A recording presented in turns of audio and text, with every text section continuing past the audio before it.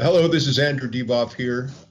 Just wanted to say hi to all of you guests, podcastees from the house that screams horror. And I imagine that's a place that you found on Airbnb that sort of stood out, place you might want to stay. Why is it never, the house that screams, come on in and have ice cream and cake? No, got to be horror. Very good. I wanted to say thank you, guys. I'm here at Three Marn Brewing, just taking care of some labeling cans and paying bills and all the exciting things. I have some beer, a nut brown ale, fermenting away. Anyway, I just wanted to thank you so much. I understand you're reviewing a little film called Wishmaster, and my big thanks to you all for that. And by the way, this is Erica's third wish. And so you know what? What the hell? I'm going to take all of your souls. So what is that, Erica? About 8 souls I get? 8 or 9? 10? Yeah, something like that. All right. Very cool. Well, hey, happy belated Thanksgiving. And looking forward to a new, more or less, COVID on the mend year. Have a great winter. And again, thanks for your attention to that little gem. Appreciate it. I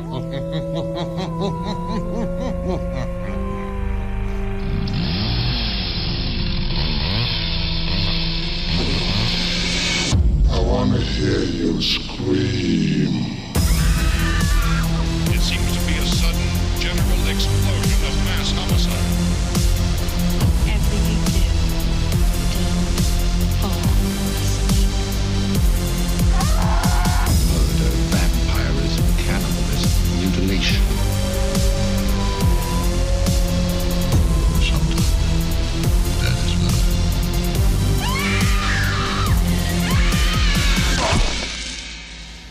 hope you die, you sack of shit. I hope you die, and I hope you float down the gutter so I can fucking piss on you. Bald-headed baboon. Piss-complected afterbirth of a Chinese gangbanger. Educated idiot! I own the sidewalk. I pay taxes. I got your taxes swinging. I'll tell you what you can do with your taxes. And I hope they poke a hole in your kidneys when they're heading up towards your throat. Hi, I'm Kenny, the final girl. I don't need you dead, Alexandra. I just need you to wish you were. And I'm Shaun of the Dead. Don't you tell me how to run my business. You're a fucking bum. And this is the house that screams. Tonight's topic, if you haven't guessed so far, is the 1997 movie Wishmaster, starring Andrew Devoff as the Djinn. Tonight we have Dave Gurman. Run, insect. Oh my God, that was so good. Oh, thank you so much. I'm so relieved. I'm so relieved. Rob, the cinema junkie antiquera. You don't approve. All right, then. Fuck it. You know what I say. If you can't beat them, burn them, baby. Yeah. He's got good chops. Daniel, Nightmare Nerd Ryan. Liz, child. Also good. And Erica Wright, who is going to start us off tonight.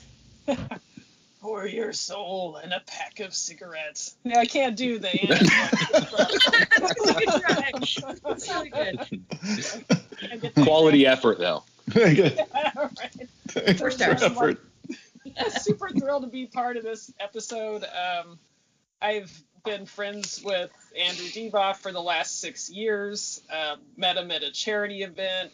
We had a lot of stuff in common, hit it off, and now I'm his website administrator. And it's really fun to review one of the films that he's best known for. And we're going to have a good time with this. So ask me any questions about Andrew that you were curious about. My question is, are his eyes really that blue? They aren't blue at all.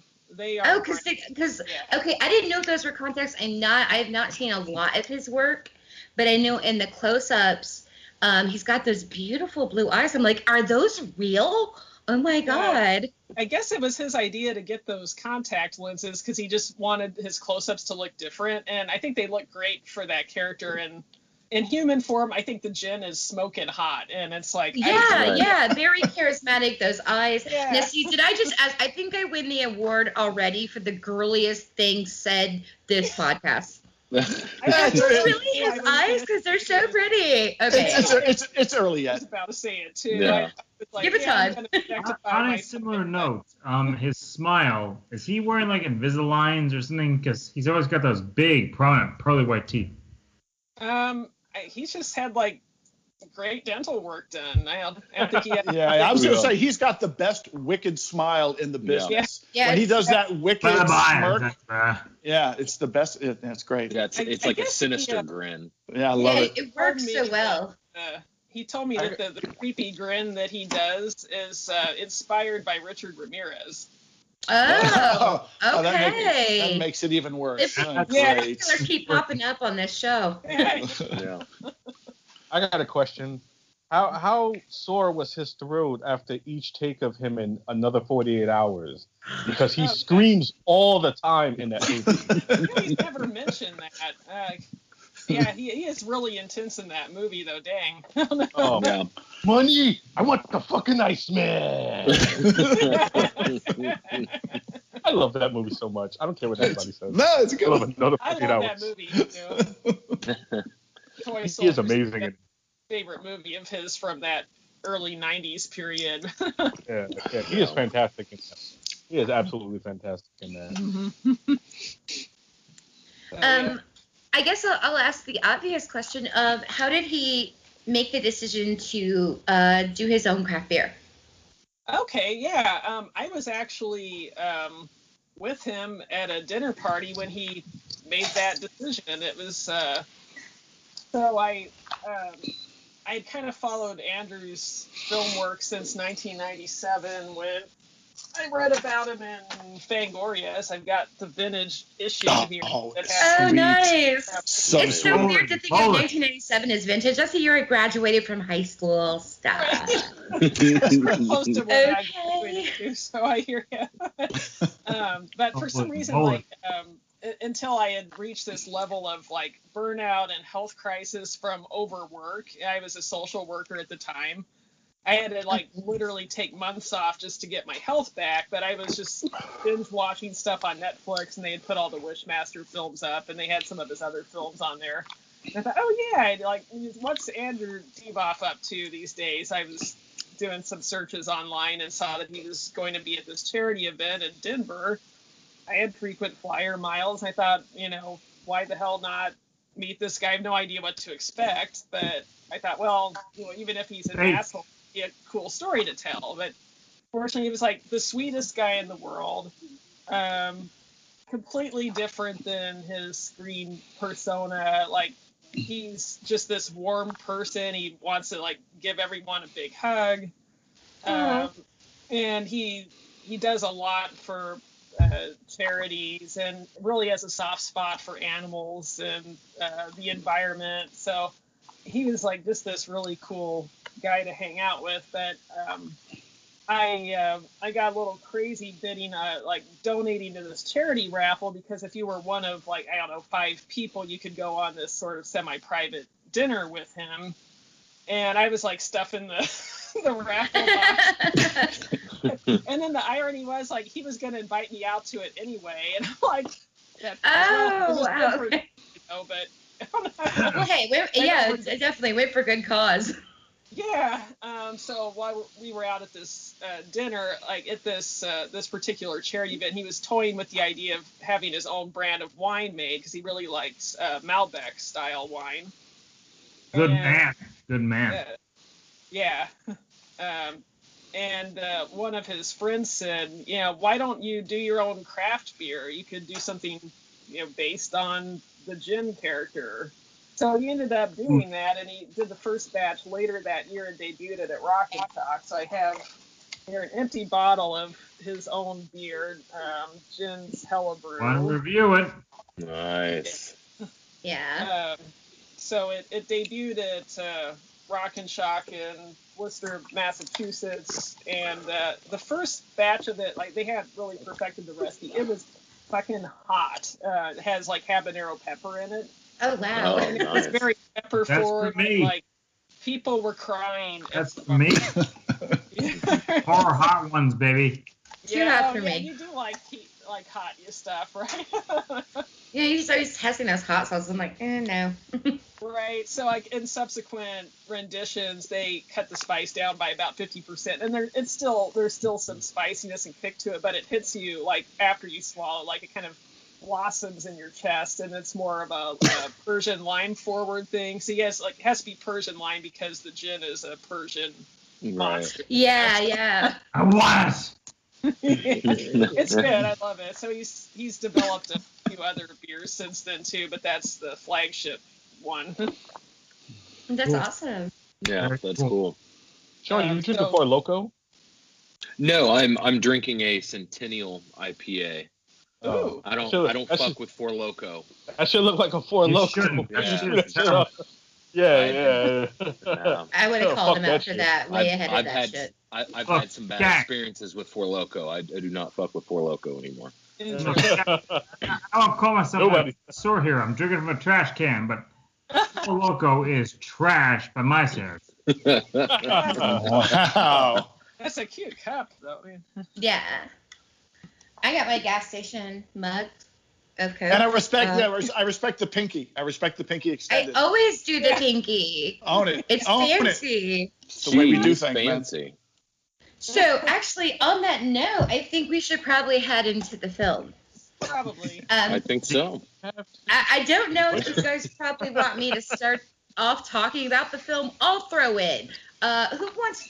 Erica, why don't you talk about the film? What do you think of yeah. Wishmaster? Yeah. Yeah. I think I Yeah, come on, Erica, tell us. I think Watch out for I Rob. saw it at the theater in 1997, and it is a fun film to see on the big screen. I think that. And I don't know, as we get into it more, there are things I love about it, things I'm like maybe a little critical about. But I really do love Andrew's performance in this. Of course, I'm biased. Ever since I read about him in Fangoria, it's like this guy who speaks 7 languages fluently. Like that's fucking cool. Right. He still speaks a lot of languages. He keeps the skill up. I've seen him in action. But I thought, wow, this guy's like just really intelligent, cool. So I mean, that's like already kind of just that article kind of converted me. Like, yeah, I like this guy. You know what? It's funny how Fangoria did that to a lot of us because Sean spoke of, that's how he really got into Friday the 13th. It was a Fangoria, thing. Yeah. And Fangoria had some strong roots with me too. So it's funny how that takes us along our little horror journey. It does. Well, It this really- is you got to keep in mind this was early internet, pre-internet time period. So it was like This is when the internet sucked. right, Yeah. but that was like my gateway into horror because I didn't have things like YouTube or TikTok or fucking Twitter or anything like that. It was like AOL chat room. right, yeah, I learned about That's a horror from- story. But yeah, I hear you. Like Fangoria was almost like my porn as a teenager. Mhm. Yeah. Maybe without the masturbatory aspect, or maybe not. I don't know. But yeah, highlight of my To each their own, yeah. just pretty much live for that magazine coming out each time. So yeah, I saw it when it came out, and then honestly, there were like some things that put me off to seeing it then for a while. I don't know if we should get into that now or later. Yeah, we can get into that maybe later. We'll hear just kind Let's of do it everybody's later. general take on the film real quick. Yeah, I did enjoy the whole concept of this sort of monkey's paw type of thing, people's wishes being twisted against their intent, and then the Definitely other... a horror classic theme. Yeah, and I could see how this movie has cult status between that. It that does. theme, and then there's all these great appearances from great horror actors like Robert Englund. Cameos, yes. Reggie Bannister, the pharmacist. Right. There's that. Got a couple Phantasm Yeah, cameos. Angus Scrimm as the opening voiceover narration. So there's a lot of Tony Todd. He's like one of and Kane Hodder of some of my favorite. We've got Joe Pilato as our drunk. Joe Pilato. What is that? Yeah. Is a machinery operator, whatever that drops the shit at the beginning. Yeah. And can I just say, Kane Hodder's sculpted beard. Like I made a note. I wrote it down. Kane Hodder's beard. The fuck. I know, Right. Aggressively, contoured. It was Perfectly, yes. extremely, like, to the point of where you just kind of had to stare at it. Like, are you serious Yes. right now? Yeah. Like, you're fucking Jason. Have some respect. yeah. Aggressively, Self-respect. perfectly. That's exactly how I put it. No, I just I loved all the cameos, and with all the various actors from all of these Ted Raimi. great horror films. Yeah, Ted Raimi. Yeah. Angus Scrimm doing the narration at the beginning, and then of course you have Reggie, Beware the gin. and even Tom Savini makes an appearance in the pharmacy. So I mean, it was really cool. It was nice to see all of these guys, and I think that for me when I was younger, that was a huge selling point for me. That was, seeing, for me too. seeing all of these people. Because all these people I love. I'm like, Yeah. well. It's an amalgamation of the great 80s and 90s horror stars. Yeah. Unfortunately, set in a film that's made in the late 90s. Yes. That is filled with, in my opinion, douchebag dudes and shitty music. Mm-hmm.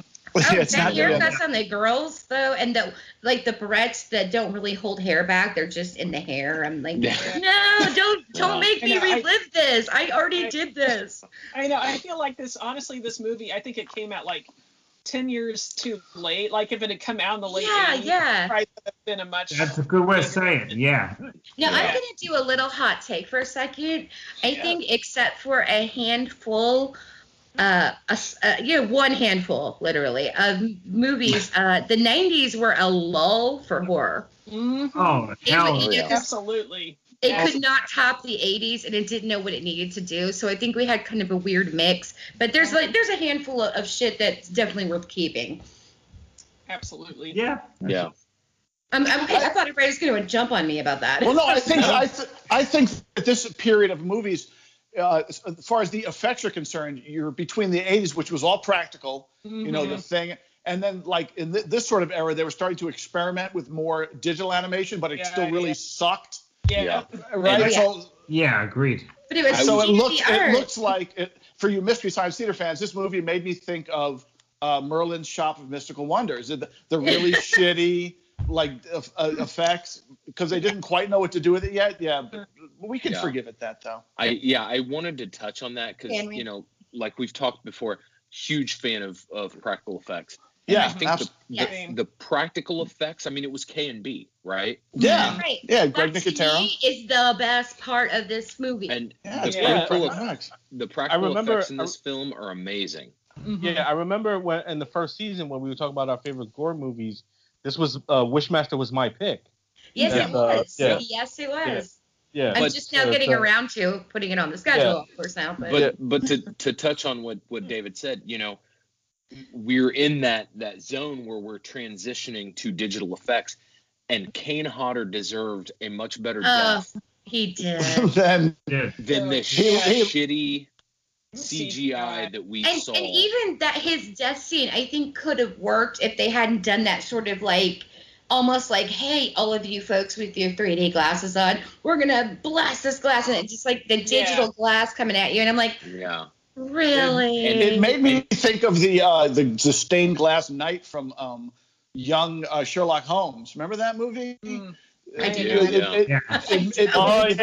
Where they were just starting to get their heads around digital effects, and it was not great yet. Yeah. So if anyone has this Blu-ray set, and I got autographed by a bunch of people. So it's a four film set, 3 and 4. Yeah. Those are the Andrew Deboff is not in this film. Yeah, right. The dude that replaced him looks like fucking Jameson Parker's brother.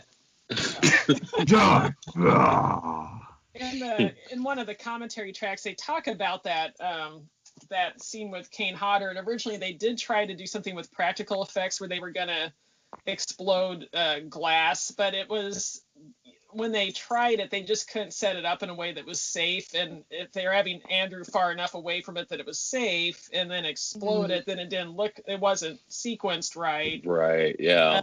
And so they tried and just didn't work, so they went with that CGI thing. So but even with the CGI, they still didn't time the explosion right. It explodes well after he walks through it, so I'm just like... Yeah, I was like, I noticed that too. I thought, is it just me? No, it was a seriously delayed explosion of glass. So it was still like, but why? I don't know. I love that. I'm not a fan of CGI. Even now that it's more sophisticated, I would still rather watch practical effects. So that's absolutely of course. I think because we enjoy the amount of work that goes into you appreciate the amount of work that goes into practical effects. Well, and practical effects do not age. Although not that digital effects don't require work too. I don't mean to say that, but I mean practical effects they have a longer shelf life. They kind of look better, I think, than your digital effects. And there are times when digital effects are a good thing. It's not usually. I like to keep it out of the horror genre if we can. It works well in sci-fi. It works well in fantasy. Like Lord of the Rings and the Hobbit films, like Smog. How are you going to do Smog? You know what I mean? Right. Yeah. Right. Yeah, but in horror we want that visceral. You want that visceral experience. Yeah, and you know, I know how Rob feels about this film. I love this film. Candy makes fun of me, and I don't care. I love this film. I don't care. No. I think the shit out of it. There are some things about it that I will nitpick, but since we were talking about the special effects, I just want to say my favorite, and there were a lot of great practical effects in this. But my favorite was in the prologue when they're in Persia, and all of the cursing, the curses are happening, everything. And the one where the skeleton comes out of the body. And here's the thing about, for me, like how you won at special effects for me is if I'm laughing. Yes. As we all know from former episodes, I laugh at gore. And so I was cracking the fuck up. Now, I've only ever watched maybe 10 minutes of this previous to actually watching it the other night, because I was like, fuck this shit, I'm out. Once the Persia part was over, I was like, I gotta go. Anyway, so I watched it for the first time, actually. But yeah, I was laughing. So it was good. It was really good because it made me laugh. Like, there was so many great growth things. I was like, oh, I love this. So, yeah. Love that. And for me, with practical effects, there's a fine line between, your passive practical effect, which would be like the woman who was on the bed with her face ripped off. Yeah. No movement, just a nice practical effect. And then you have your active practical effects where it's, there's movement, there's, you're seeing the flesh tear and the blood spill and things like that. And I love that. And I think they did that so well with that skeleton, because not only does the skeleton rip out from the flesh, but then you see the skeletons, start attacking other people. Yeah. And I'm just like, it was really funny. Yeah. So it was good. And then it's on the guy's back. It's like, you can tell it's like a puppet and he's like spinning around, and it's just a puppet. Like, spin more, man, spin more. He's got the fucking. I love that. I would have loved to have been there. Come back, get off me! Yeah, I love that. The another funny one is when later in the movie during the climax where fucking Howard Berger gets his face smashed in. Yeah, and it's just like. I was gonna bring that one up. I love it. They don't pull any punches, and that's what I love. If you're gonna do gore, fucking go all the way. So like, they don't pull any punches. They're like, here, smash his face in. Look at it. I'm like, But that's what happens when you have a makeup effects guy directing the movie. You know what I'm saying? Good. Go nuts, boys. Go nuts. Direct us. Yeah. And if I may, lead to my favorite scenes. No, Daniel. No, that's not what you say. That's not what you say. Say it. Say it, Daniel. If I may interject. There we go. So cathartic. So cathartic. But seriously, the moment where he says, where he looks up and it's the djinn. Says, Yes. "Oh, spare me, child." Yeah. They're just phenomenal. That's great effects and great timing.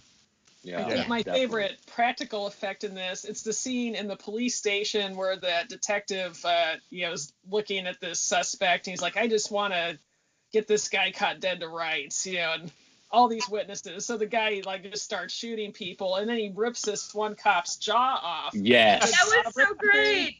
That was my favorite practical effect. Yeah, Yeah, that's that's another a great one. I laughed, of course. That took me back to Dr. Tongue from Day of the Dead. That's where my brain went. Was right. Yeah, to well, of the course Day- it does. If you're a Romero fan, that's of course what you Because think of. I'm a freak. By the way, the detective, I've seen your saying, detective "This was shit's fucking hilarious." that detective was Frost from Aliens. Yeah. It was fucking great. Yeah. This is kind of a who's who of Yeah, this movie. Yeah, horror, everybody's in this movie. you Yeah. know. Yeah. Of course, that's guess you didn't like the cornbread either. And of course, the brother's the first one to fucking die, right? Got it in a horror movie, right? It's always got to be the brother. Yeah. Unfortunately. And I had touched on the shitty music Oh earlier. God. And when I say that, I'm referring to the alternative grunge, you know. Like, oh my God, I'm so hip. We're Right. gonna put this on there. Yeah. But once you the throw it movie away. was actually scored by Harry Manfredini, Uh-huh. who we know is Friday the 13th and House fame. So we're not talking about the score, because the score I thought was The- pretty good. The score was really good. Soundtrack though can go fuck itself. Yeah, the score was really good, but yeah, the 90s-esque, alternative music can fuck It off didn't and die. age well. No. Oh, Didn't yeah. like it then, don't like it now. I hated this fucking era because I think, you know what I'm saying? I love, as much as I love The Crow, it's all The Crow's fault because every movie after that had to have a non-stop fucking rock soundtrack. Yeah. I recently, I can see that. But there were a couple good ones though. The Crow, Queen of the Damned, Demon Knight. Demon Knight was good. Sorry. Oh no, but I know this is not horror, but I recently watched the one with Jet Li and the non-stop I love fucking Jet rock. Li. It's just like Jesus fucking Christ, dude, shut this fucking shit off. Oh, I hate it. I hate it. Yeah, yeah. Oh, this Friends, is terrible. Yeah. Excuse me. So I really only made 4 specific notes. And that's going to come into play later on if you're paying attention. If you're playing along at home, remember this. Okay? On your I Wishmaster like bingo card. yeah, if you're playing along at home, this is going to come up. Okay, so I like we're in Beaumont's collection. I had to point this out to Sean, who has watched this movie all the way through more times. This was my first time watching all the way through. Walked in and I'm like, that's Pazuzu from The Exorcist. Yeah. Fucking Pazuzu, yeah. He was like, are you serious? I'm like, look. And he was like, oh. I'm like, how the fuck? Swap Okay. the downward. Yeah, so there was that, which I thought was, I thought that was the kind of cool little, I mean, it had a lot of horror cameos in a lot of different ways. I mean, there was so many, but you have to really be a fan to go, hey, that's fucking Pazuzu, because who's going to notice that? Buck Flowers' first line of this movie is, can you help out an old altar boy? Which is right out of The Exorcist. And then you've got Pazuzu. Yeah, I was in. Hey, Father, can you help out an altar boy, Father? Right. And that one line, going my way. Yes, and that was right. Actually, Twilight that's Zone. my fourth note. Is there are a lot of references actually that kind of harken back to the Twilight Zone, and you guys all know what a big TZ fan I am. We, if listeners, you can go back to season 2 and find our special episode all about the original run of the Twilight Zone. But it does reference the original run of the Twilight Zone quite a few times with some quotes and some ideas, like when the Ariella, who's working at the store, and the pretty woman, and he's like, how would you like to be beautiful forever? You know, do you like that? And and she turns into a mannequin, and that's taken from a Twilight Zone episode, The Going My Way. There's a lot of TZ references, so I did appreciate that. It was fun for me. And a lot of references to different literary figures, or like weird tales. Beaumont. Vintage. Charles Beaumont was one of the writers for the Twilight Zone, and that's another reference. Sorry to interrupt you, Aaron. There's like someone with the last name.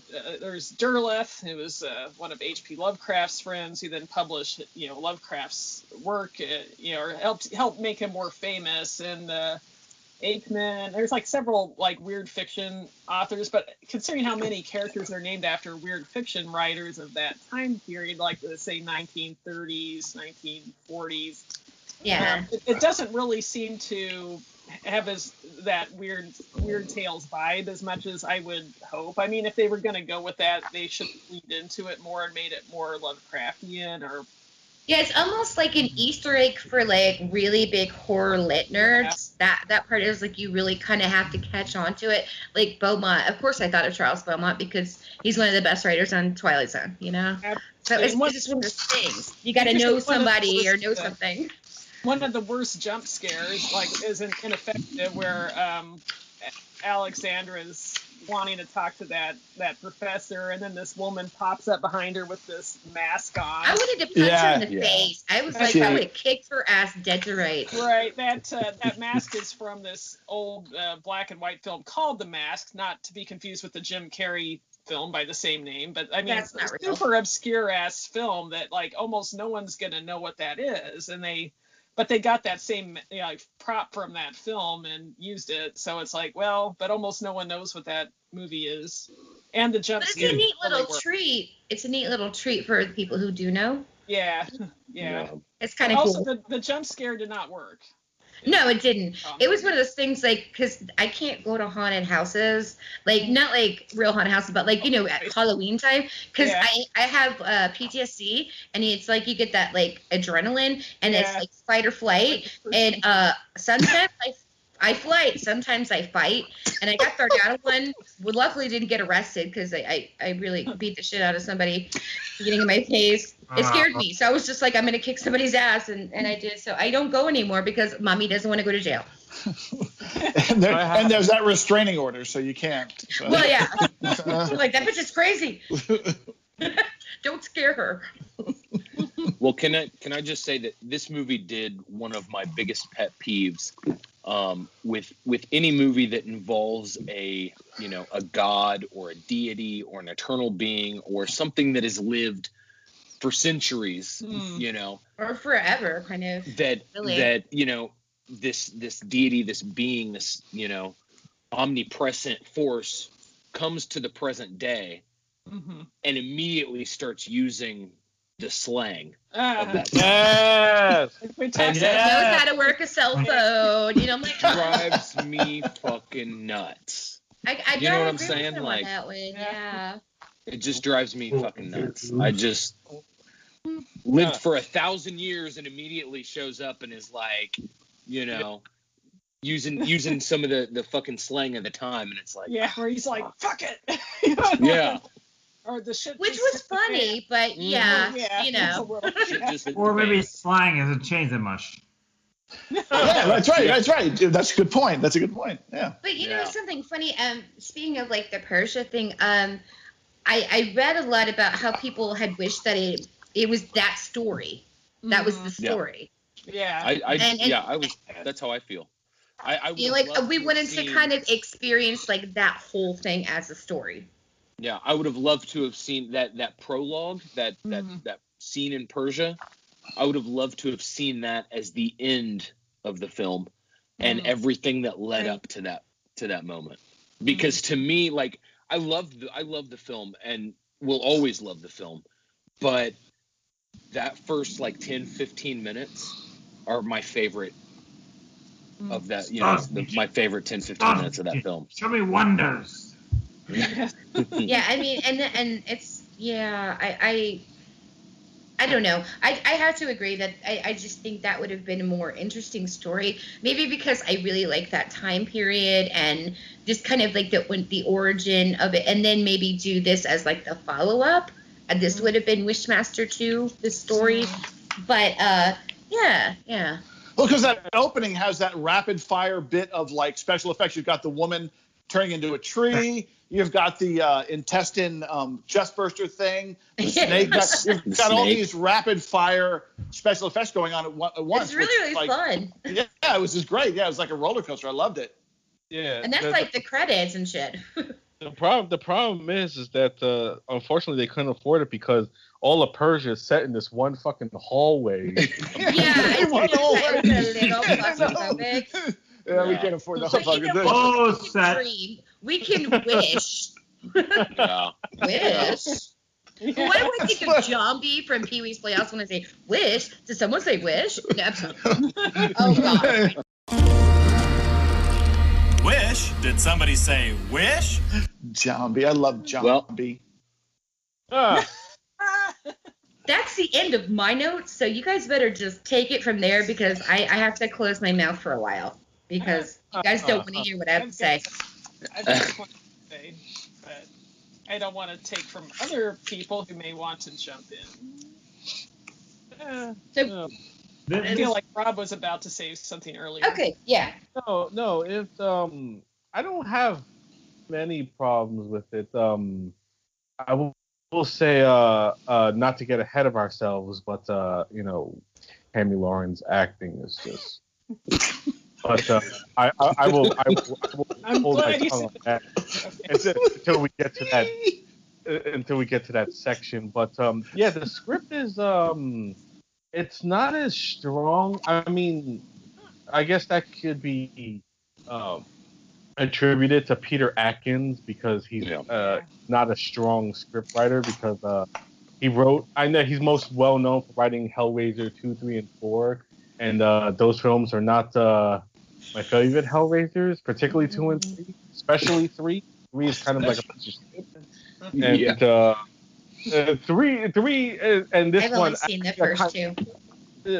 3 and this one kind of share the same qualities, but 3, how Hellraiser 3 worse is more worse off than this one.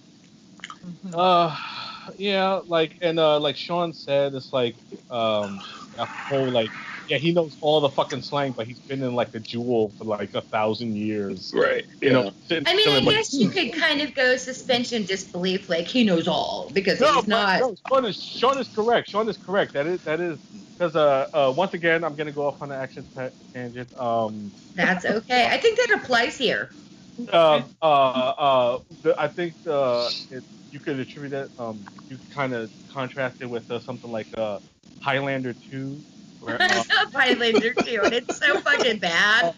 Michael Ironside lived on this fucking alien planet for like how many years and shit, and then he gets to Earth, and he's like, "Oh, this sure doesn't seem like Kansas anymore." Like, how the fuck do you know the Wizard of Oz? Yeah. You've been living on the alien planet for 500 years, but you know what the fuck? And to me, like as an audience, I feel insulted by that. Like, do you really think I'm that stupid? Like, really? Why are you insulting me? I paid money for this. Well, I told Candy, I said another pet peeve of mine, and Rob, huge action fan, you may disagree. I love Terminator 2, right? Yeah. And I absolutely cringe at the scene, the Hasta La Vista baby scene. Like when Eddie Furlong is teaching him, this Hasta La Vista thing. I'm like, this dude's a fucking like robotic killer. Like, can he just kill? Does he have to like be cool too? Yeah, to suddenly become the cool. That's because they cut out the scene where they switched his his learning right. They switched it on so he's able to learn. So he contains that information in his central I would think that's a scene you want to leave in. Yeah, his CPU. Okay. Yeah, his CPU. Yeah, he contains that knowledge in there, so that's why he remembers Hasta La Vista, baby. But yeah, it's, why would he fucking say that? Why would he know to say that? As this is a cool time for me to say this, to say Hasta La Vista, baby, as I shoot this motherfucker after he's frozen. That just drives me fucking nuts. That's why the first Terminator will always be tops for me, because Schwarzenegger's just motherfuckers. He's not saying nothing. He's just killing them. Yeah, I'm gonna agree with you on that. No, I'm gonna agree with you. To the chopper. I don't do a very good Arnold.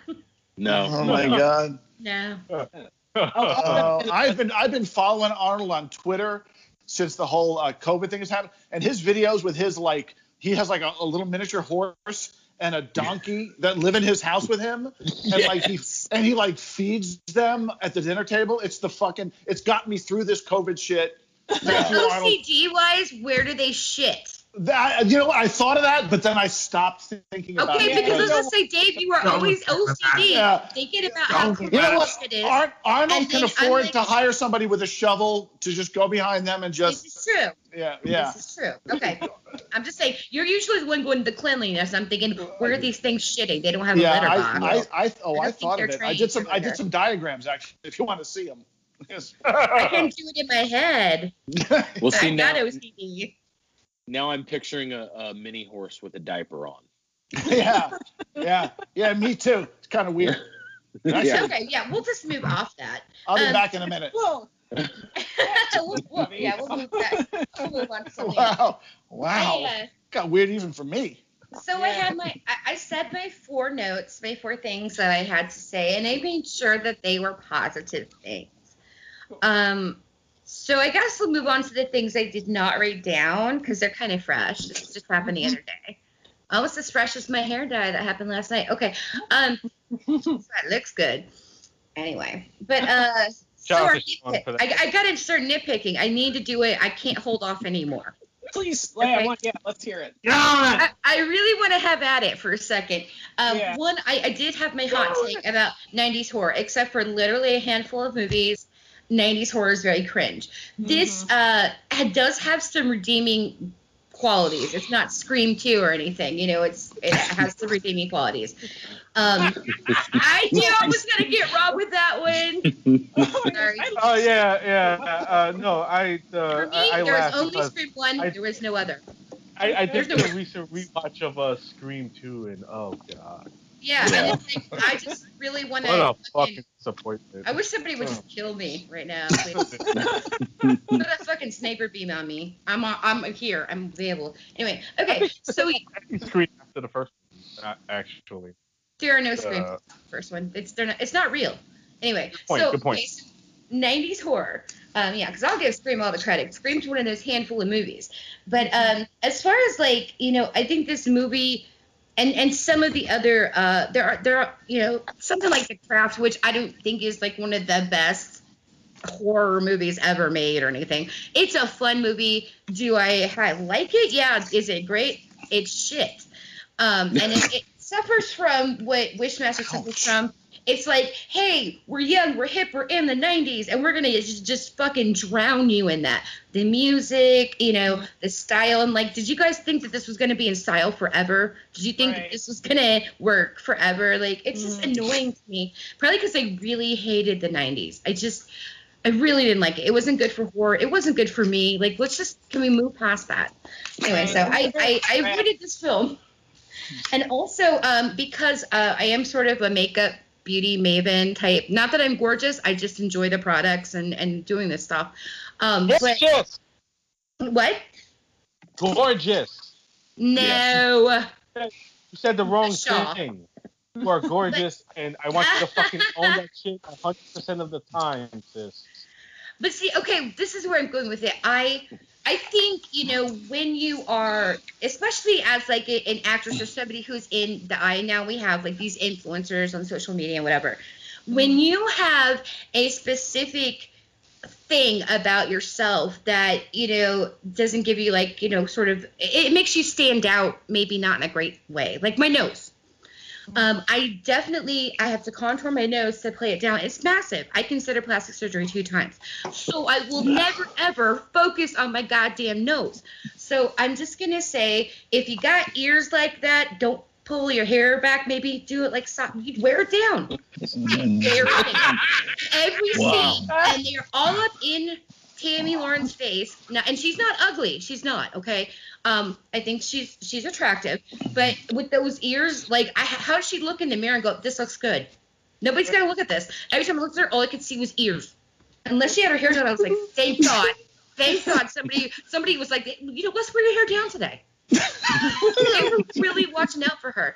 Tammy Lauren, no offense. I know you're probably not going to listen to this, but I'm just putting this out in the universe. I'm sorry, but we all got to play to our strengths and minimize our weaknesses. Thank you. I think from what we've heard, she could take all of it. Yeah. No, but when Candy just said that, it reminded me of remember that Family Guy Star Wars special, something Dark Side, where Peter goes, you look like you could pull the ears off of Jennifer Garner. I think you could switch out Tammy Lauren for that as well. So yeah, I'm in that zone too. Like, I am gonna say some really catty, bitchy stuff, and I'm gonna walk it back.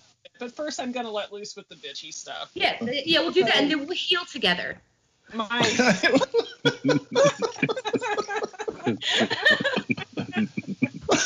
a couple Hail Marys. Repent. My biggest gripe with this movie, even since when I first saw it in 1997, was Tammy Lauren's performance. Thank you. And then I thought maybe it's just me. Well, my Russian extreme filmmaker friend Andrei Iskanov said, I was talking to him about this. He's like, he has the Russian edition on VHS, and he watched it when it came out. And he said, Tammy Lauren's performance destroyed my erection for 6 months. Wow. Yeah. Well, that's how I really feel. Wow. And especially the scene where she's like having visions of what the djinn's doing, and she's freaking out. So, okay, here's where I'm going to walk back the really mean comments I just made just a little bit. Too late. Yeah. Wow. Apparently, when she could actually say that she was quoting someone. Yeah. Andrei Iskanov's the one who said that. I'm not in disagreement there, but apparently, like, if you listen to interviews, and there's also the actor's commentary track on the deluxe edition. See, I was like blown away when I heard like she and Andy apparently studied under the same acting teacher, and I'm like, how is this possible? Like, what? Yeah, I'm with you. Because he's like so good. And on like some TV show from the late 80s, and I mean, her acting was totally fine in that. So it's like, okay, there's something wrong with the direction, or there's some other thing. Apparently, Robert Kurtzman is like, you just have to like fucking freak out, and like, we don't even know what you're seeing at this point, because they were apparently doing last minute rewrites, or they weren't sure how they were going to edit these scenes together.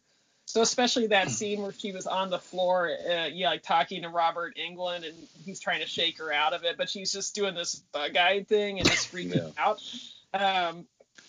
Like, she was directed to just freak out and not even know what she was reacting to, and the camera was like way up close on her face, and it wasn't a flattering shot at all. So I guess she was super embarrassed by that particular scene too. And she was like kind of mad it ended up in the movie, according to the commentary track. So like, okay, so that's like one way. It's like, okay, this wasn't totally her fault. Another thing that probably impacted my dislike of the character and the overall performance had to do with the script too. I feel like certain parts of the script were just ridiculous. Like, and not the main parts. Like, most characters were fine, but the way they wrote that character for Alexandra. Why is she a gemologist and a junior high basketball coach? I had that question. Why? Thank you. And why does her sister still live with her? Like, they're clearly like. Yeah. I was just about to say, like, and the whole thing with the sister and this awkward conversation they have about their parents dying in a fire. This is like the clumsiest exposition I've heard in a long time. I was like, and here's our plot points. Like, people pay don't attention. fucking have these conversations in real life. Like, they could have shown this if they had to include it in the plot at all. They could have had some kind of flashback, or maybe have Alexandra have a nightmare. Yeah, like have a nightmare where she wakes up after reliving the death of her parents or something. They didn't need to have this clumsy exposition. And then in the commentary, they also pointed out, after having this conversation about, our parents died in a fire, and you're, like, all this crap. And Alexandra's going to bed with these like open flames and these candles at the foot of her I know. I would say that, and I'm like, what the? Maybe we know why the house caught on fire. What the fuck is this? But there Who are sleeps like that? Certain things with the writing that are just kind of around that character in particular that are just kind of inexplicable and kind of cringe, and also the whole basketball thing and the whole tennis thing. So apparently in real life, Tammy Lauren is a black belt in Taekwondo. Oh. Why could they have did so many last minute rewrites in the script? Why not have her be a part-time teacher at a dojo where she's teaching Taekwondo? Because the stillness in the mind would actually work better in a martial arts setting. Yeah. Because it's a lot of body and mind kind of stuff. And she said that she has like zero coordination when it comes to playing basketball. She literally cannot dribble a basketball. She said it took like hours and hours of shooting the tennis scenes to make it look like she could play tennis or even hit the ball. Like apparently those ball sports are just not her skill set. So it's like some things I didn't like about her performance weren't entirely her fault. Yeah. There were things with the writing and the direction that didn't really help things. Yeah. Well, she didn't do anything for my balls either, so.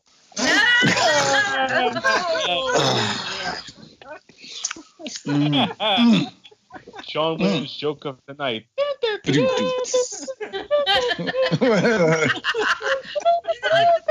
Is this right? Sorry.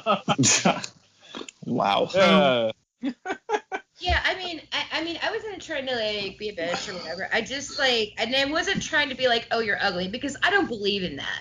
I'm just saying, like, play to your strengths. And this is something, if you do any kind of like makeup or beauty work or whatever you're into that stuff, you know that you have to play up certain features. Like I play up my eyes, and all that. So you're not looking at this schnoz.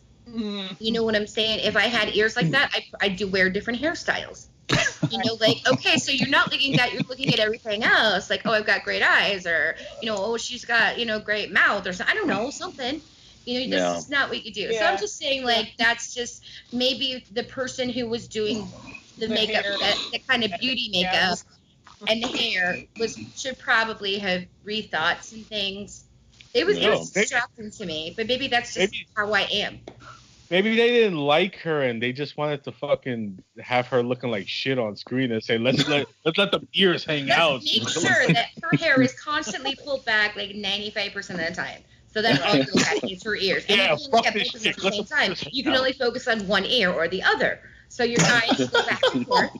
And then you're like, oh, dialogue is happening. Okay. I'm so mean. I'm not trying to be mean. I'm just saying, like, get your shit together. It's just happening. Duty. You're an actress, for God's sake. She's like a less talented version of Jennifer Garner.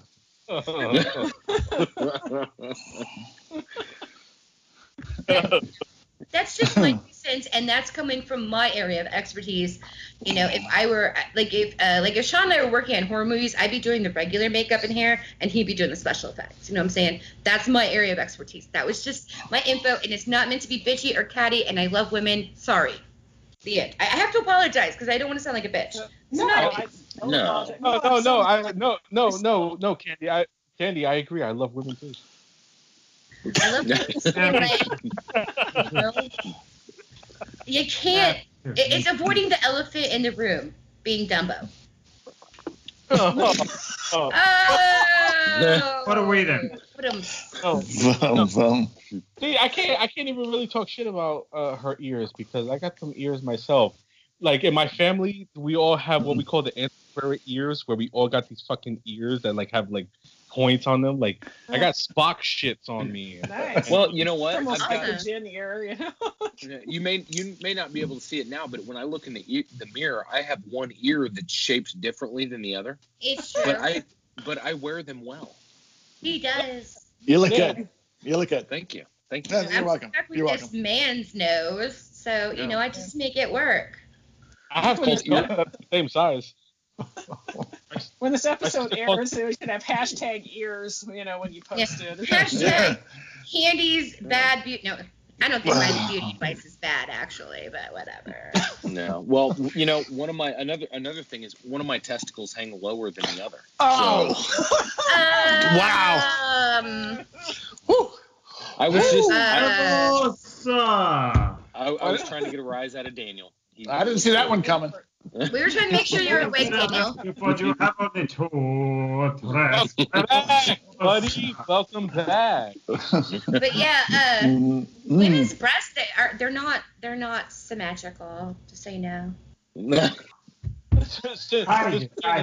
I have two toes that are the same size. My sister calls them the Twin Towers. I have that too, actually. Like, my second toe is longer than, yeah. my second toe is longer than my big toe. Oh my god. In my absence, you went straight to perversion. You went straight to hell. What is wrong with you? It took us an hour. We didn't go straight there. It took us an hour. Calm down. I want to talk about one thing in this movie that bothered me. We're talking about things that bother us. Yeah, I have something. I have something, okay? Yes, okay. Let me look at my notes. Hang on. Okay. So the scene where our heroine with the big ears, we've established that. When she goes to her friend, right? Her friend Wendy. And she's talking, and everybody knows that Wendy is actually the djinn, right? And it goes on for like 20 minutes, and we all know that it's like, come on, get on with it. Would you like something to drink? No. Yeah, no. Why do you care? Would you like something to eat? Don't you want to make a wish? What the fuck? We all know what's going on here. That scene went on way too long. Yeah, it was really by 10 minutes about too long. It's like, it was pretty funny. She's like, why do you keep wanting to do stuff for me? Yeah. I'm like, I gotta go, weird bitch. Once they swap her out for Andrew, though, like his like performance in that scene is really menacing. Although I like his human form better than the monster form, which might bring me to like a slight nitpick. I do have a quick question about. I'm sorry, I interrupt because it leaves my brain. I have ADD. But so like. Andrew's voice when he's the djinn, is that actually his voice, or was it like run through like auto, like a computer? Actually, his voice, but it got more gravelly because when he was in that makeup, he couldn't eat solid food, so he was drinking protein shakes and eating gummy bears to keep up his energy, and it made his throat all like. See, I was like, it was kind of like Christian Bale as Batman, except of course he's way better because it makes sense with the djinn, not with Batman. It's annoying too because that fucking Christian Bale Batman voice is fucking the bane of my life. That's the universal truth right there. I was just wondering if it was his real voice, because I mean I think it works well, but I was like, is that his real voice? Because he's doing a great job, But I was thinking like throat nodes and like, damn, that was really good. But I was like, it was so good.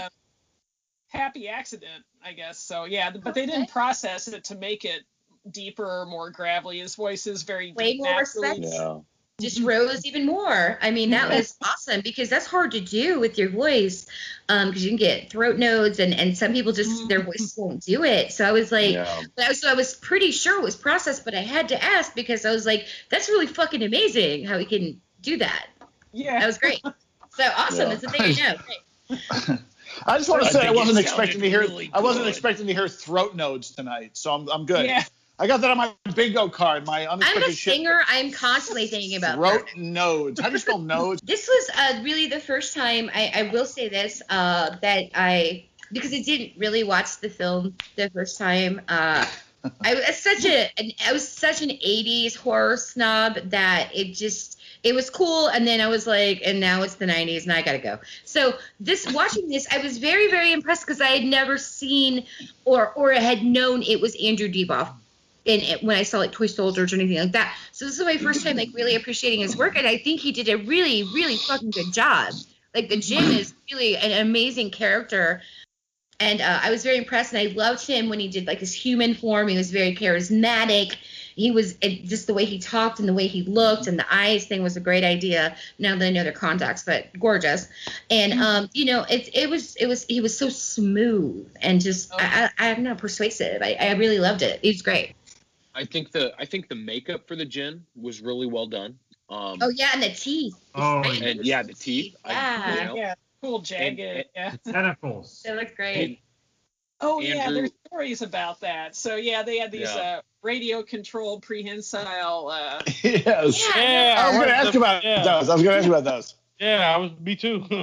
And then like another interesting special effects story / mishap. So the scene where Alex makes this first the free wish he gives her, like blow your brains out wish. They made a mistake with the squibs they put on the top of his head to create that effect, and they gave Andrew a concussion. Oh shit! Wow. It like racked in the head, and like really bad. So you see the shudder that he does. That wasn't really acting. It was because that explosion was just a little too strong. Yeah, and then would have put the scene. And then according to the interview with him, multiple interviews, he said like it was incredibly painful, and he just like lost his shit right after they finished that scene, and he just like tore the set apart. Did they put the squib? Wow. Yeah, all kinds Did of they put the strong squib in upside down? I'm not sure if it was upside down, but they weren't accounting for the fact it was right up against a metal plate. Oh my god! And the fact that it's that metal plate, like, yeah. Wow. It didn't go off right. Well, see, that was actually going to be my quote, but I didn't know, because I was afraid, whatever, I'm not going to say the word, but I was afraid my voice couldn't do it, because I was going to be a quote right after that, where he's like, if it's any consolation, sweet Alex, that hurt like hell, but I can't do the scream. I will not do that. My voice. Buck Flowers line of like what was it? Piss-complected afterbirth of a Chinese gangbang. Yes. It's like, wow. I'd like pause it and look at the subtitles. Like, what did it say? Yeah, right. That sounds like something fucking Buck Flower improvised. I don't some creative shit in there. I don't see Peter Atkins fucking coming up with lines like that. He didn't. Afterbirth of a Chinese gangbang. Right. No, I just think that whole scene was improvised between him and Reggie Bannister because. Yeah, I can see that. It really had a very interesting, like almost like believable like vibe. Like definitely they're fucking pissed at each other. Yeah. I guess there were like a dozen of different takes with Buck Flowers just saying all this ridiculous stuff that was just off the cuff. It was hard to pick which quotes to use because he did a lot of. You don't tell me how so the Chinese gangbanger one made the cut. Yeah. Can you imagine what wound up on the editing room floor? Yeah. Like, outtakes, are they? Because if that would made the cut. Right, the one with the donkey. No, we're not using that. No. That one. The schnauzer. Nope.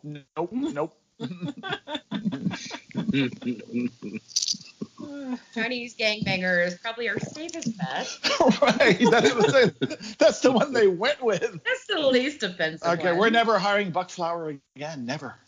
We always got to hire Buck Flower. Buck Flower's a legend. Oh my God, yes. He's cool. He's always that guy. He's always that guy in every movie, and I love it. He'll always be brave. Sorority Babes in the Slime Bowl Bowl-orama. He was in that. That was like, he was really funny in that movie too. But crazy drunk driver. Great. Oh God, I love that. No, like now that we're talking about it, I've been sitting weird. Like I've been sitting. Like, my foot has been under my balls for like the past. It's starting to cramp up and shit. So let me move. Wait, what's cramping? Your balls or your foot? Oh, like what? Like, and there it is. I hear you, man. My poor ball. So now they're getting stuck in my thighs. So I gotta fucking. Oh.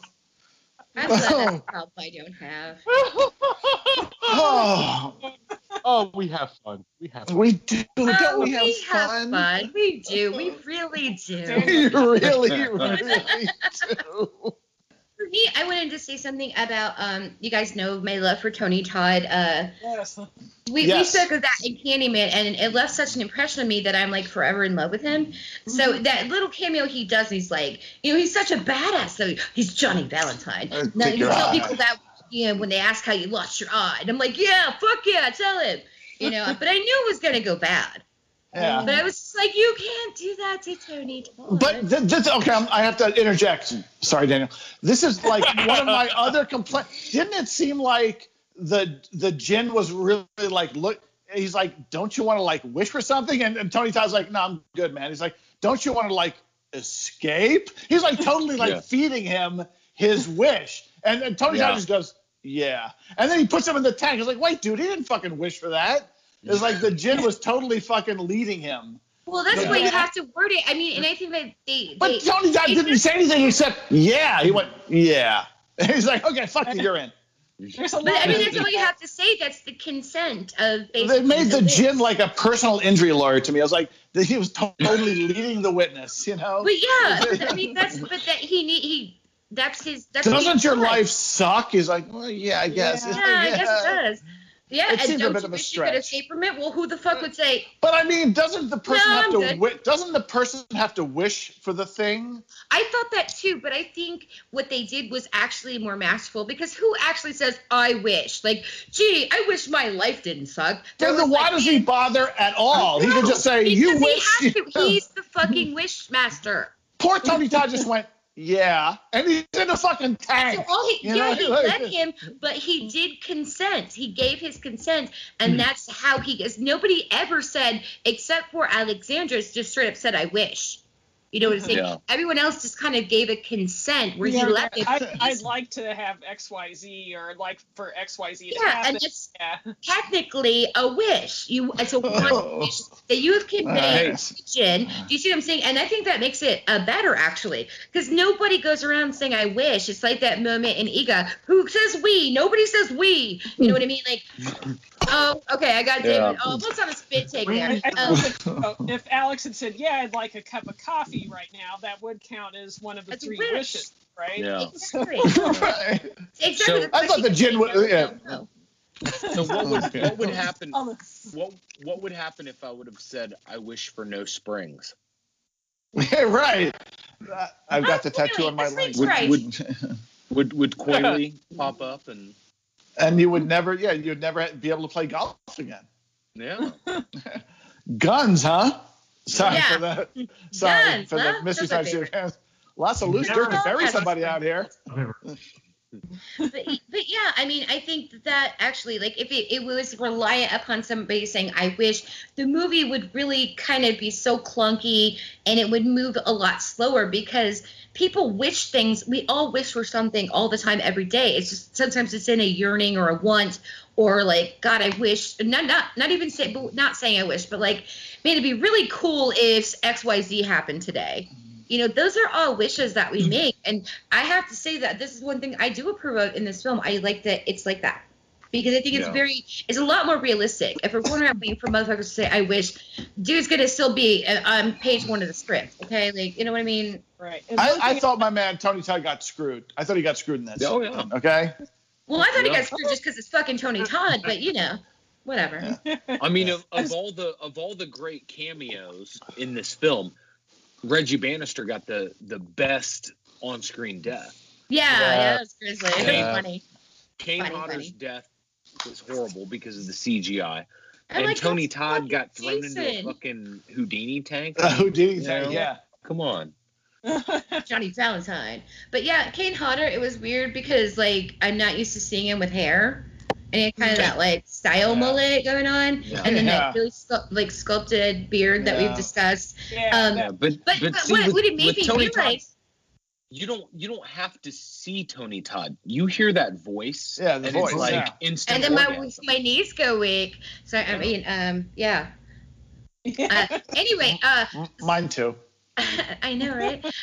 Okay. So the thing is, I did not realize how tall Andrew Divoff is, but then seeing him with Tony Todd, who's a who I've met in person, giant, like huge guy, and then also Kane Hodder, who is another huge guy. I'm like, damn, he is as tall as fucking Kane Hodder.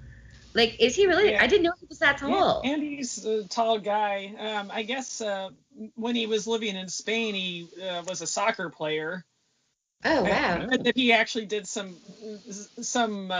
playing for some professional team. I don't really know details about that, though. But I could see that. And then, interestingly, when he got an athletic scholarship for Georgetown University, it was for American football, not the same as football as the rest of the world. Yeah. And he said he sucked at, American football, and I just don't think he has the right build for that. But he's a little tall. Yeah.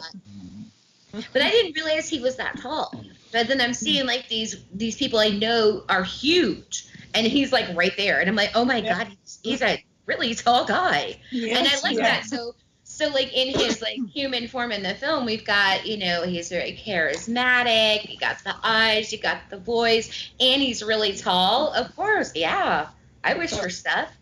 I have a question, though, about a part that was not shown in the film, but if you're following it logically, it'd have to be implied. So when he goes into the medical school and he steals the human face and puts it on, in that scene, he's still wearing this ratty old hooded robe. It's like in tatters and stuff.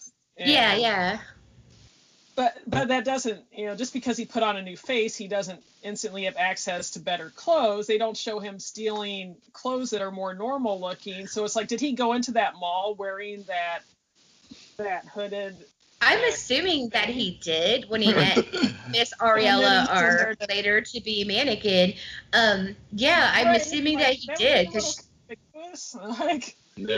Well, see, it was like high end. It was like a high end kind of like Barney's place or whatever, I pictured that scene in Terminator with Arnold Schwarzenegger where he just walks up nude and he's just like, I need your clothes. Yo, Moto, You didn't say please. You forgot to say please. You forgot to say please. Anyone here like fun little note scene. That scene, by the way. Oh, yeah. The guy who comes out, shoots the gun in the air, and says, "I can't get to the man's wheels, son." That's the security guard from Demonic Toys. Oh God, Demonic Toys. I used to have fun with Demonic Toys. I had some like of their promotional merch I no longer have, but the Jack in the Box, I had it, and it was so fucking scary because Jack in the Boxes are scary anyway. They're always scary. Giving kids anxiety since 19. Beginning of time, whatever. I remember as a little kid thinking, why did my parents give me this fucking thing? I'm like, eventually this is gonna pop out, and I'm like, ah! Yeah. Why do they hate me? I've had anxiety since the womb, and I have it really bad. So my mom, brought home, because she was working at the video store, and a full moon was direct to video, and she brought home this Demonic Toys, really fucking cool, the Jack in the Box character, and it was like hideous. I actually got Chucky dolls though too when Child's Play, I think 2 came out.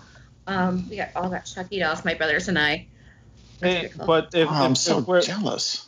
Hey, if we're mentioning Demonic Toys, we can't go without mentioning Dollman versus Demonic Toys, which is my favorite crossover ever. The first time I ever saw Dollman versus Demonic Toys is when I found out you can shoot Pepsi out of your nose. The scene. Hey, I got a party trick. No, the scene where they tie up Dollman and they tell him they're waiting for their master to show up, and he goes, "Who is he? A fucking Ken doll?" I was drinking Pepsi, and I laughed so hard, Pepsi shot out of my nose, and it hurt me. I actually have that as like a party still. Because the carbonation hurts. If you guys come, I'll do it for you, even though I usually charge. But I can shoot Coke out of my nose. My aunt would pay me, like, cause she's rich, and she'd be like, "I'll give you $20." And this was when I was a kid, and she'd be like, "Okay, drink a Coke and then shoot out your nose." So I got like really good at it, and it's just like a technique, and I'm like, shoot Coke out of my nose. I'll do it for you, but I usually charge. I gotta get my wallet. Hang on. I'll do it for free. Bye, Daniel. Good night, people. Oh my. Good night, Daniel. Oh, you're leaving? Good night, Daniel. Wish me luck for tomorrow, please. Do you want to? Yeah, good luck. Good Friday. We'll be thinking about you. Thank you, and you guys. Daniel, do you want to give your rating of the movie? Oh, I should, shouldn't I? Yes. For Wishmaster, I'm gonna go like 3.5 out of 4. Like just. Oh, out of 4. Okay, I thought you were like 10 points lead on your man. Should get ready to smack your fucking ass. For the 90s, when horror was in a real rut, this was something unique and original, but it was unique. It's really hampered by its limitations. Like the effects are so corny, and Divoff. I love Divoff in this. He was hamming it up so much, but that's the point. He was hamming it. Yeah. But it's still a cool movie and something unique and different. Yeah. Okay, good review. High marks. Thank you, Connie. Missed All right. you guys. Good night. We missed you. Good to see you, Daniel. See you soon. Yeah. Oh boy. I'm not sure how I feel about that. We can start doing ratings now. I'll go last. I'm known as the most generous of us, and you guys can all agree on that. I give the most points because I'm the softie. So I'll go last. I will give this. I would say a 9 out of 10. Are you fucking? No, I really. No, seriously. Tammy Lauren is terrible. She's fucking awful in the film. She tries to like. I love over the top performances, but she goes like over the top without really having the ability to do it classically. You know what I'm saying? So she's just like, that scene where she's like, "You lying sack of shit," and it's just like, yeah. Baby girl, you're awful. Stop. Just don't, please. Although I do 100% buy her performance at the "fuck you" on the phone. Yeah, I buy that. And the way she keeps screaming her sister's name, Jenny! It's like, honey girl, shut up, please, just shut up. I can't take the bug-eyed and the veiny forehead and all that shit. But everything else is fine with me. And Peter Atkins, I don't think he's a very good writer, but yeah, the situations he creates are fine, because they're meant to get us to these violent sequences, dude getting his jaw ripped off and these gore. I agree with Sean. Piano Wire, we didn't mention that. That was a great one. Yeah. Kurtzman getting ripped. That was Kurtzman. Yeah, Kurtzman head ripped off by the piano wire. And with Piano Wire, I always think of Audition. Thank you, Japan, for that nightmare. So Audition's my jam. Also, Howard Berger getting his face bashed in. Yeah. I will. I did. I rewatched it for the purposes of this episode, and I did also have a problem with the fucking the Mr. Hyde jumping out of the painting, looking fucking idiotic. And he's like, yeah. So I know backstory. The actor who did that scene, he had that whole costume, and he wanted that incorporated into the film, so they did it for him. Oh. Okay. But yeah, doesn't mean it was necessarily a great idea, but yeah, they he was awful. He was awful. Now, Rob, I just want to say something. What? And What's that? you know that I love you, right? You know that, okay? You're my bro. Yeah. But how the fuck you gonna shit all over Nightmare on Elm Street 3, and you're gonna give this a 9 out of 10? Are you kidding me? Maybe 8.5. I forgot about Hyde. Yeah, he was terrible. Trying to save face now. I'm disappointed in you. As I was going through it, I'm like, oh yeah, that's right. Hyde. That Hyde jumping out of the painting was awful. So yeah, and Tammy Lauren is terrible, and Peter Atkins is good. He's not missing words. What it is I'm with Sean. I love the gore, and the gore is great. Fantastic. When the gore happens, it's so fucking great. Like K and B are on fucking fire this whole movie when they get to their curse. Yeah. Like he said with the skeleton coming out and the statues coming to life, the makeup effects on the I do have a nitpick about the statues. Why did they have real swords? They're statues. All the statues it was all made of the same material, especially like ancient or older statues like that. It wouldn't have been a real fucking sword. I had, as an art historian, I had a problem. Okay, thank you. Candy, it's a movie. You should really just relax. Yeah. Yes. Yes, Candy. This movie's about a fucking demon genie. That's what you're worried about. You guys can't see this, but I'm doing it as hard as I can. No, I actually can see that. I can see it right now. No, I'm talking about people are going to listen to this fucking dumpster fire of an episode, okay? So I just want them to know I gave him a very nice middle finger. That's great. With a grimace. with the grimace along. And a visual picture, so you guys know what happens. I see you do the finger with the whole finger out, like, which disturbs me. Like, I usually do that this. Yeah, the very knuckles. proper. There's different ways. Yeah. I got tiny hands. Like, it disturbs me. It's like, There's the sideways, right? It's hard for me to do that. So the finger is so long, like so the when drawbridge. you go with the finger out, you it's have just no understanding of how tiny my hands are. I just Dude, do that's this. a huge metal finger. Look at the size of that fucking thing. Hey, Holy you shit. do it like that. Look That how is. fucking loose it is, but like this, it looks regular. It looks fine. No, But I no, can't like unsee this, it like now. you're really getting the full effect of the entire Oh, finger yeah. for you to Yeah. fuck off with. Erica has a I ring also like finger. the compact, Sophisticated. flip it Oh out. my Like, yeah, that's fucking amazing. I You just know wish Daniel was still here. yeah, Hey, you know what? Um, You know what they say about big fingers, right? Oh yeah. Big gloves. Yeah. Thank you. Try the veal. say your girlfriend's pretty happy. Man, I Oh feel boy. That time I was being dirty feel on bad. purpose. Thank you.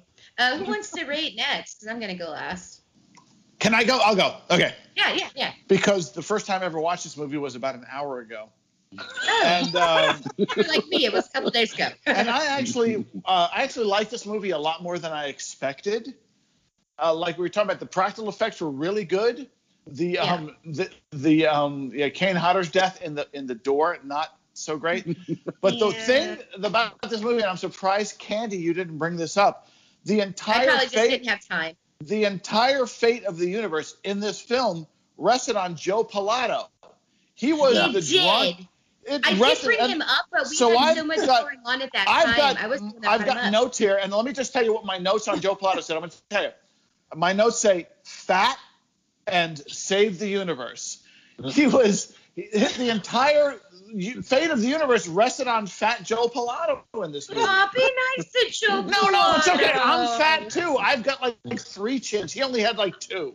You know, I'm actually fat because I have a spinal injury. So let's be careful on the fat. The entire fate of the universe in this movie rested on whether or not Joe Pilato drank on that day at work.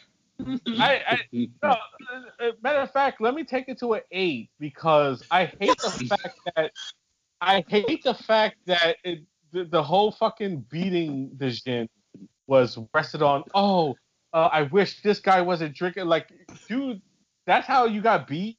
Like, she just wished that. He went out like Boba Fett, man. He wouldn't see that coming. Like a bitch. Right.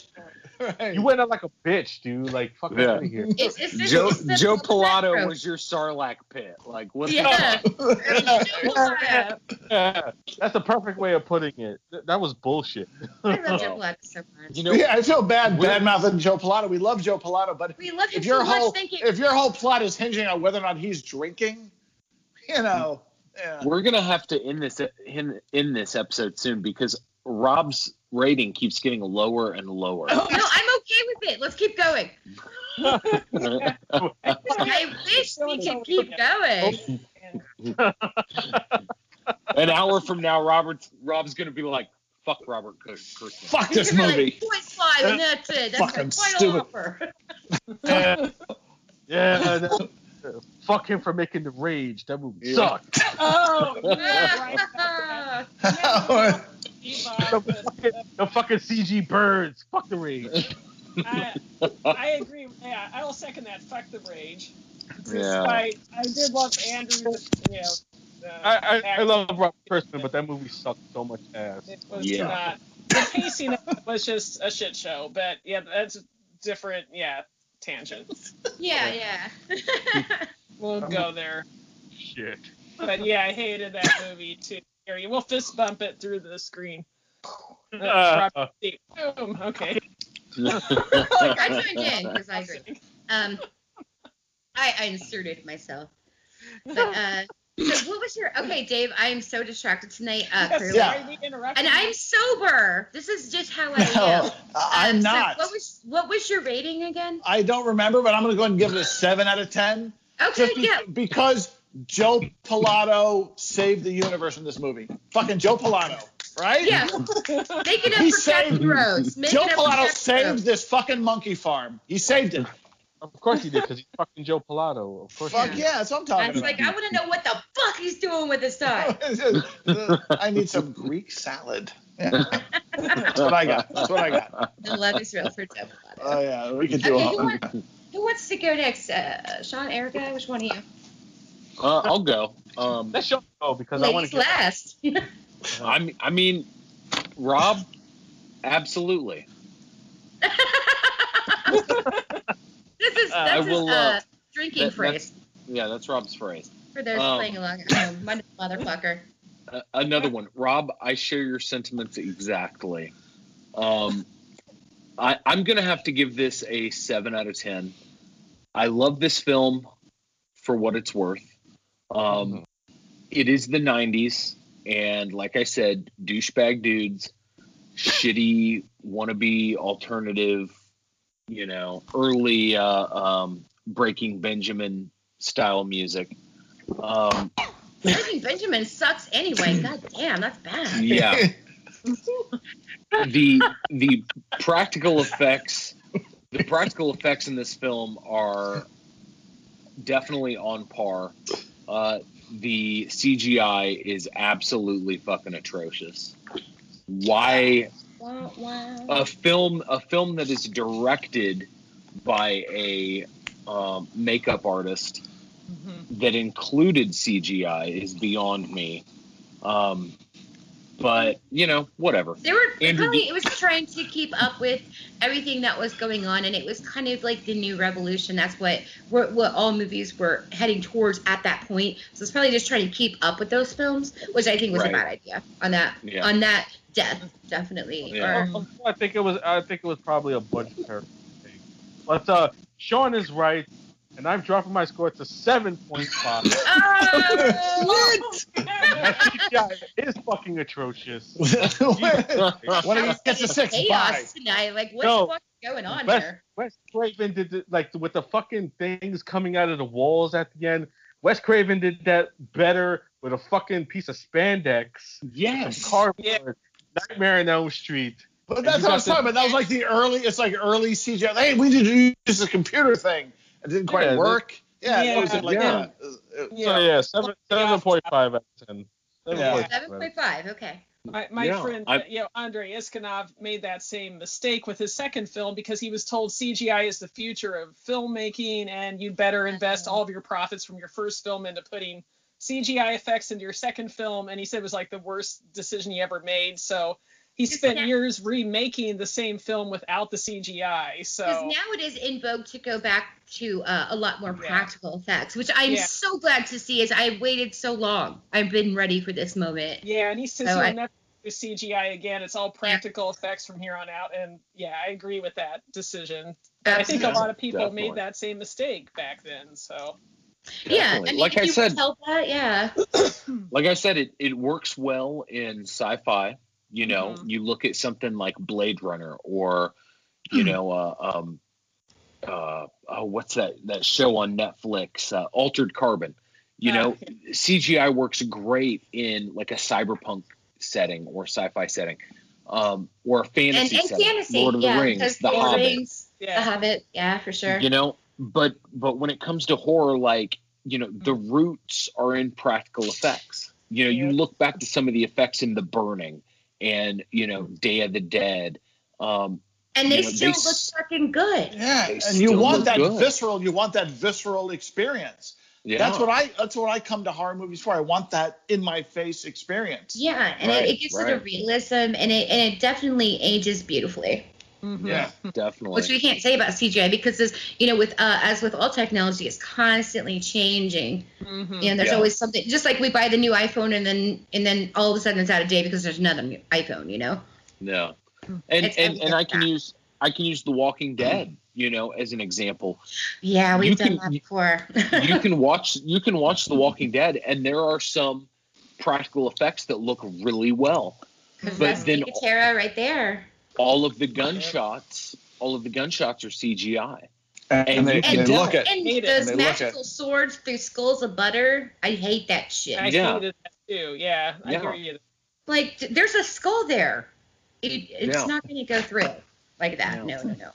Because I mean, they do it so smooth. Like there's no resistance, whatever. But I bitched about that before. And Minnie, I think every season I bitch about that. Yeah. Got to keep my record. My favorite werewolf movie is Bad Moon. I love Bad Moon, but the transformation effect is like that fucking old 90s morphing effect. I love it. Yeah. Old school.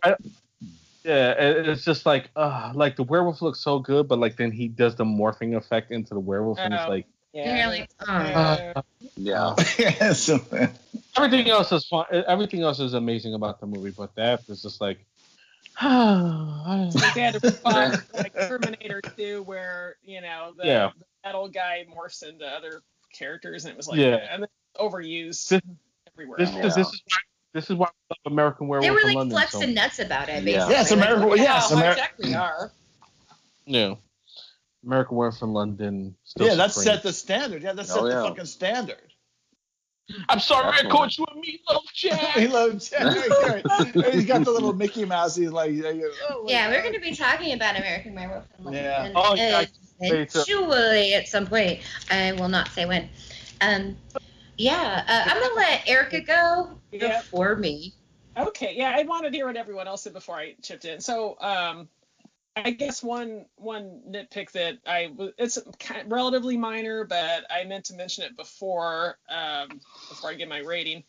This movie is too well lit for the most part. Yeah, it's pretty bright. Which I think a lot of 90s films made this mistake, but it's like, for instance, the Jin makeup is cool and they did a good job with it, but I think they should have left it more like in the scenes where he's talking with the Buck Flower character, where he's like has that hood and he's in shadow. Leave him a little more mysterious. Like murky. Like in the brightly lit room where he's having that confrontation with Alexandra, it's like I don't know. I don't like seeing that well lit monster kind of thing. I wish it had been left more mysterious, a little more shadowy, and definitely.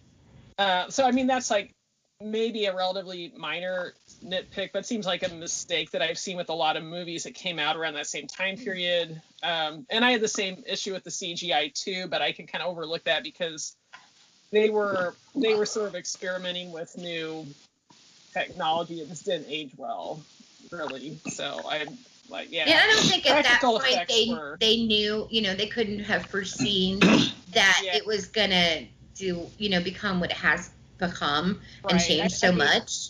Ideally, if they could have just only done practical effects, it would have been a lot better. But I think my main gripe, why I would knock as many points off as I will, is because of the stuff with the Alex character, between Tammy Lauren's acting, not all of which was her fault, because some of it I think was the direction, some of it was the weird script, like why did they write this character this way? Why all this exposition when they could have done a flashback? And I thought there was a point or two where she did actually act pretty well. Like when she's first experiencing, the sort of scenes of the Jin taking the souls, and she's kind of like bucking and screaming. I thought that was really well done, actually. And the excitement just went so, I don't know, over the top, and I was just kind of like, But I know from the interviews that she wasn't really happy with those scenes either, but since it did end up in the final cut of the movie, it's going to impact my final score. So I'm going to give it 6.5 out of 10. All right. On the upside, like, it is a fun movie. It's totally like, have a beer and watch it with your friends kind of thing. It's more fun on the big screen. Andrew Divoff's performance is a ton of fun. It's also great seeing these other horror icons in there: Robert Englund, Tony Todd, Reggie Bannister, and these other people. So, I mean, there are some really like fun, endearing things about it. It's just that those particular nitpicks that I have is what made me decrease it to my score to that level.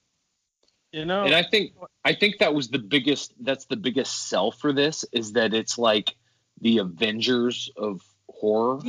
Yeah. Except with that the roles were a bit more minor. Yeah. Right. Yeah.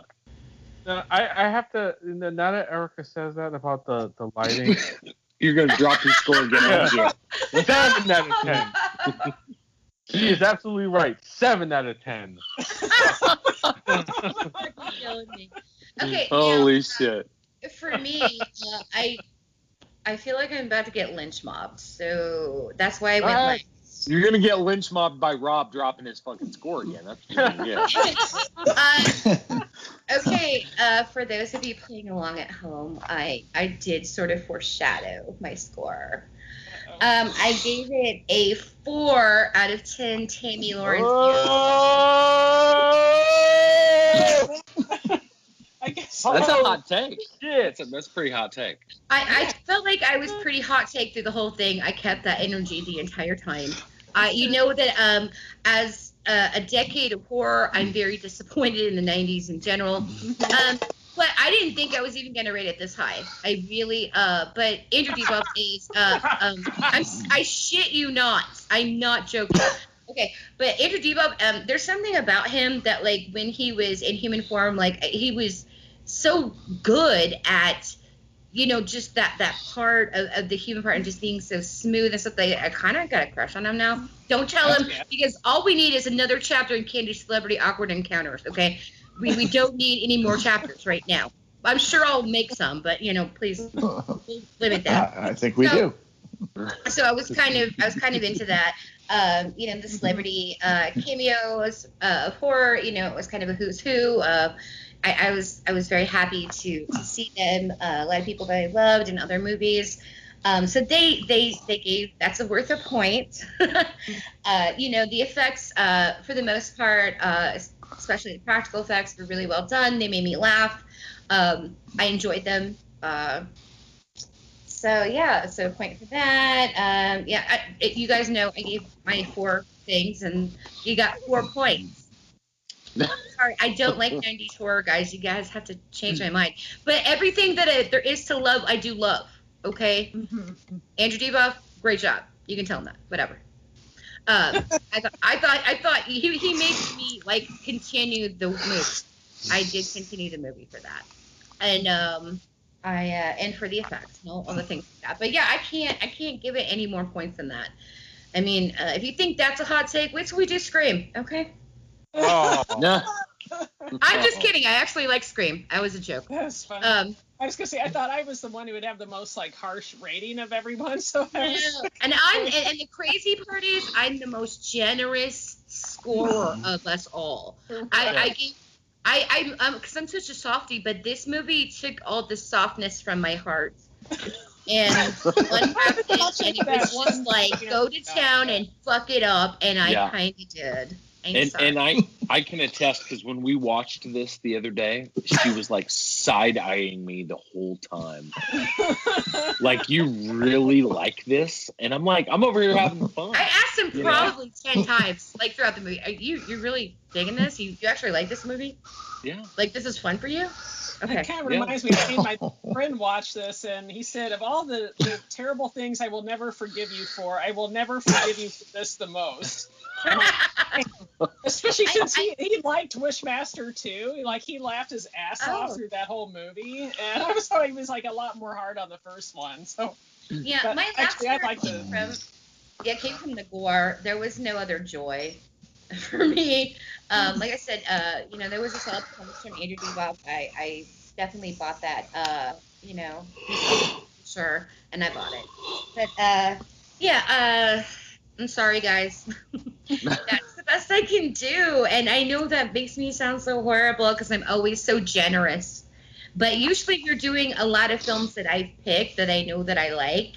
But this season 3, I have collated from all of you films. So we're going to see Candy be less generous this season. Just saying.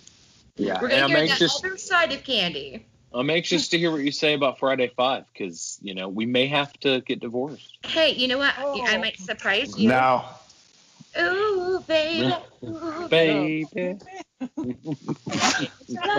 I can't wait to have that discussion about Friday 5, because it's I definitely have to take my penance for my opinion on Nightmare 3. Thank you. You know, I will accept that apology in written form. No, see, no, I'm asking to go first because I need to explain myself because I was entirely too drunk to get my point across why I dislike Nightmare 3.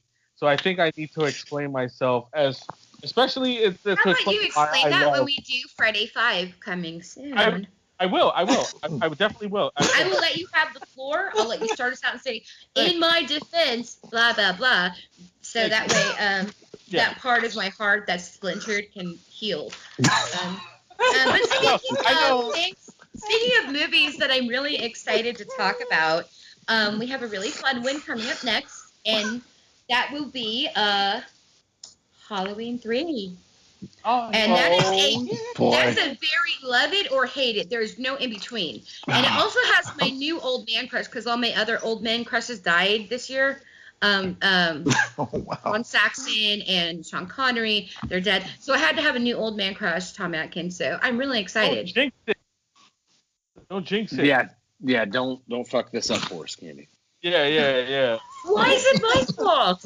Because you already said, I already lost 2 old man crushes, and it's like, don't jinx it that we lose. Because we all have that crush on Tom Atkins. Don't jinx it. Every one of us is in love with him. Truth. We all love Tom Atkins. I think in honor of us doing Halloween 3, I'm gonna have to regrow the mustache. God. I still shaved it. I was gonna ask you on those divorce papers. If you fucking do that, I swear to God. No, I will make your life. Sean, don't worry about it. If divorces you, I'll marry you and shit with that mustache around. Oh shit! But who are you dating? I'm coming to New York. I don't know. Start spreading the news. That's right. I don't know how to get that purr.